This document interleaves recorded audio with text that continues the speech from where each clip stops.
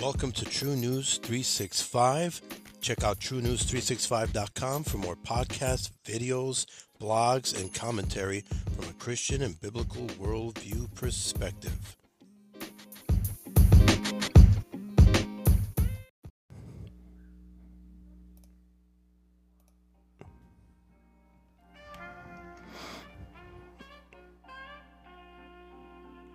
All right, this is True News 365, and I want to bring to you today the subject of Christian nationalism. Christian nationalism, it's a hot topic, very trending. You're not going to be able to escape it.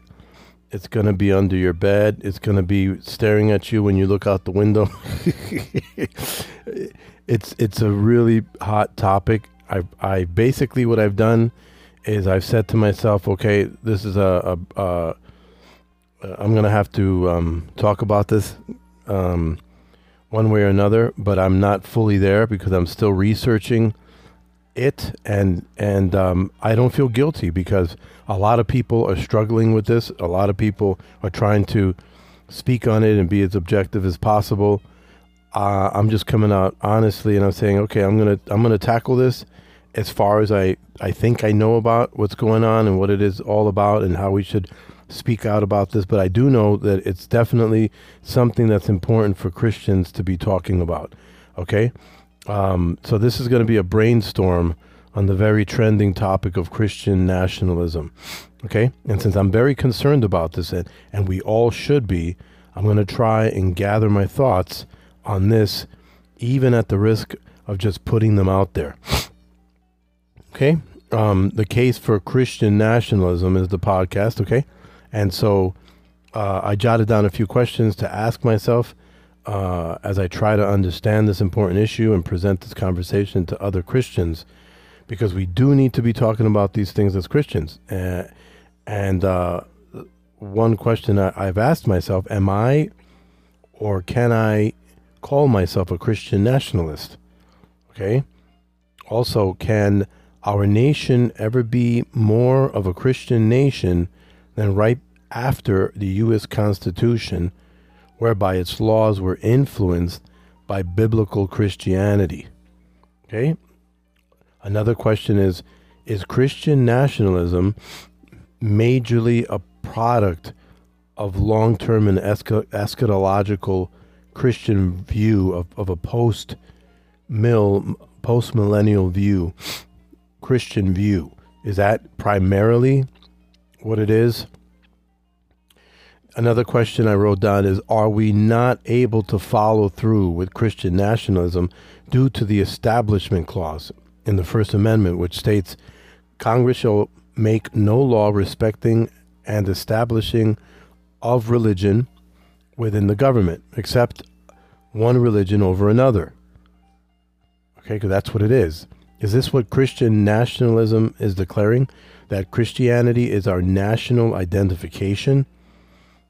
How will this conflict with other denominations, religions, secularists?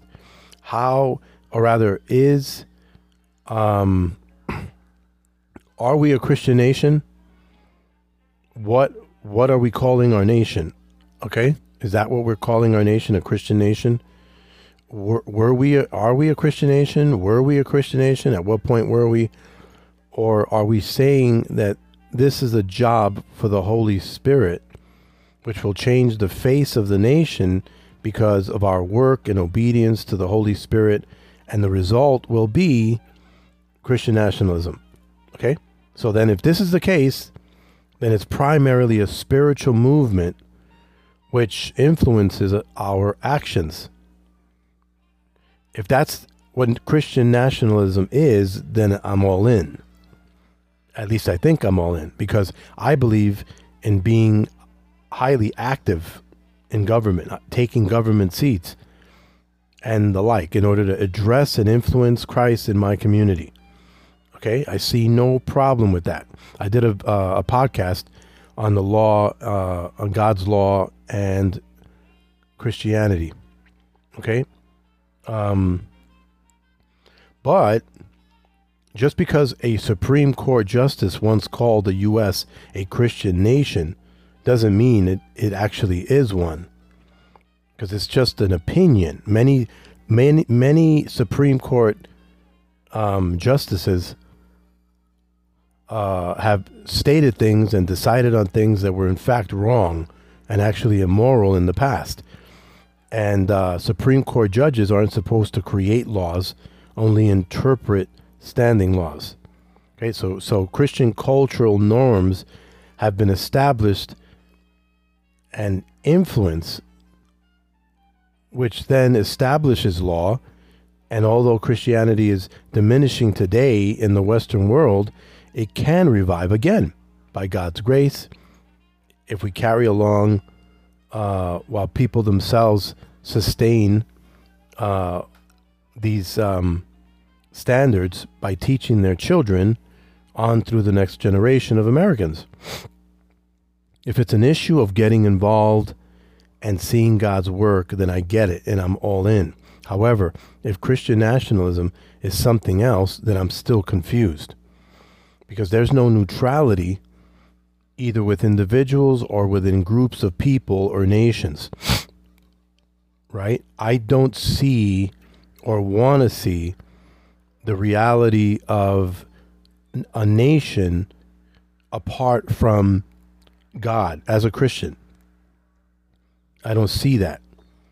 I see individuals and groups of people and which make up the nation as a whole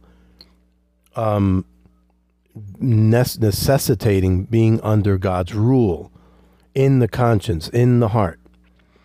It's either going to be a nation run as a kingdom or a nation run as secular with Christian influence, which is what we have now. Either way, it'll take God's grace to grow it and to keep it. Because we see what people do with laws. We've seen that while we have laws now, they're not being applied. They're being muddled and diminished. And that's what we saw in the Old Testament, even with the law of God. Much less something half holy like the U.S. Constitution. Okay? Meaning if it's influence and tainted by Christian values, then it's not pure. That's what I mean by that. There's no evidence to suggest that Christian nationalism needs to only be a creation here in the United States, but also in other nations who want to establish their laws based exclusively on biblical law or the morality or moral code that is biblical. It doesn't have to be a white thing, as the woke have suggested. We know that the nations will come to Christ and bow the knee, as the Bible states. But what will that look like? How is this going to happen? We see this in Matthew 28, Romans 1:16, Psalm 2, Genesis 49:10. We see it also in 1 Corinthians 15. Christ is ruling now and reigning now and bringing all enemies under his feet. Indeed, all evil, sin, lawlessness, etc. The last enemy, the Bible says, is death, when death will be swallowed up in victory. But is it before the eternal state that God will do away with evil, or after? I'm millennial, so I believe as soon as the Lord comes back, it's a wrap. Evil within all nations will be done away with. But where does it say that it'll be every single member of all the nations, as many post-Millers believe? It doesn't. At least I don't think so. What we see is that God deals with a remnant, not just from the children of Israel, but also with regard to the nations, because we know that not everyone will believe. Not everyone will be saved. Only universalists believe everyone will be saved in the end. So is it universalist to think that whole nations will be saved in the end? In the eternal state, there won't be distinctions with regard to Jew or Gentile, nor man, woman, etc. Whatever is left of the nations will be a remnant of those that are his, which are the saved saints. Right before the parousia, the return of Christ, will there be peace, or rebellion? What will it look like on earth in a theonomic scenario of other nations today? So I'm gonna come back with this, but first we need to take a little break, and we'll pick up where we left off. Okay? Thank you.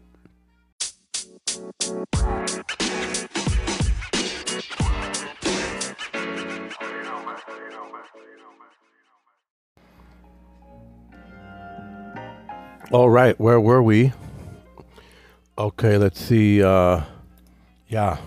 Okay, yeah. What would it look like on Earth in a theonomic scenario of other nations today? Right now, what we see is a takeover of nations, but saints growing despite the fact that they're second-class citizens. They're persecuted and marginalized in various nations around the world. If they're conquering, it doesn't look like success and prosperity like we've seen in our materialistic heyday, but spiritual prosperity. And this spiritual prosperity has been going on since the first century, since Christ. We have not seen Christian nationalism or theonomy in any other nation in history, unless we're going to count every act of moral evolution that happens while there are other acts of immorality still going on. Isn't that what we see? Kind of like an ebbing and flowing of morality through time. We get it right on one hand while there's corruption on the other, or some other type of corruption. In other words, how do we know we've arrived where we want to be? Or perhaps it's not about arriving, but it's about the travel to get to an improved destination. Is that what it is?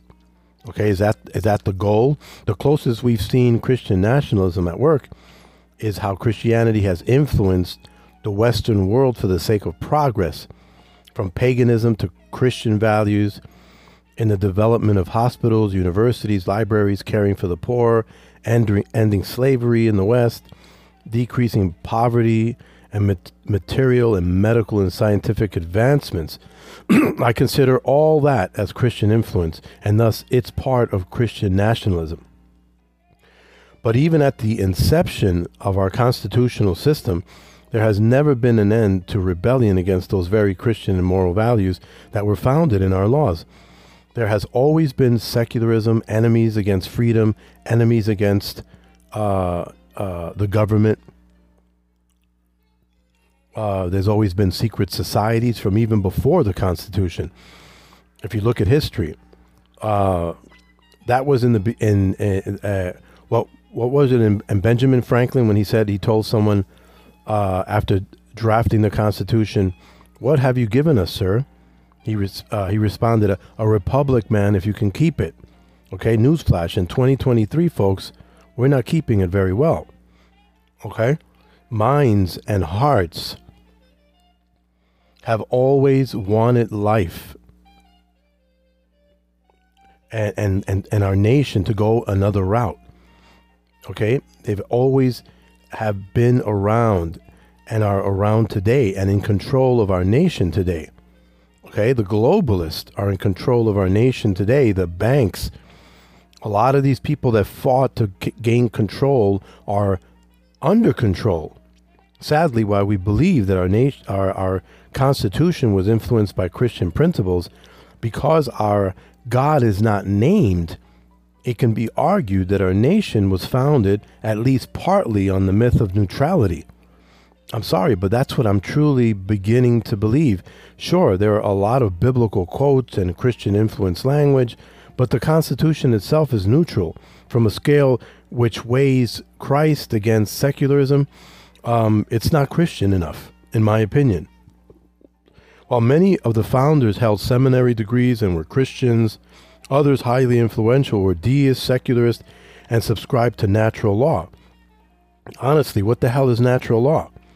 I admit, I can't argue too much for this right now, but is that concept of not natural law found in Scripture? Is that the law of the conscience we see in those who don't know God? Is that it? Romans 2:15? Is that good enough when we're speaking of Christian nationalism? Perhaps yes, perhaps no. I don't know. I'm just thinking out loud as I ponder all this stuff. I'm just thinking out loud because, again, my thinking on this, just when you thought you were right at a conclusion with this subject, it seems like there's something else you might not have considered. While others just might look at this as, hell no, Christian nationalism is wrong, it's anti-Christian, and others are like, it's simple. Theonomy simply means God's law.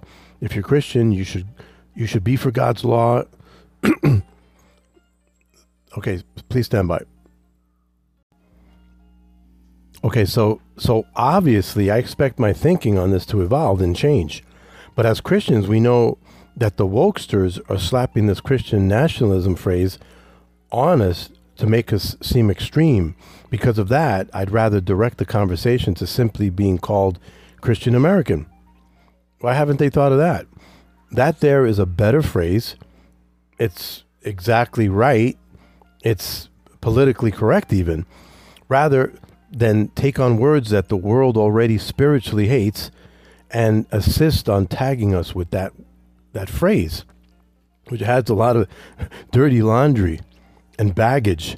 But until we can all agree to direct that more popular, rather proper title of what I see, we should do what many leaders have instructed us to do, and that is to respond with, what do you mean by Christian nationalism?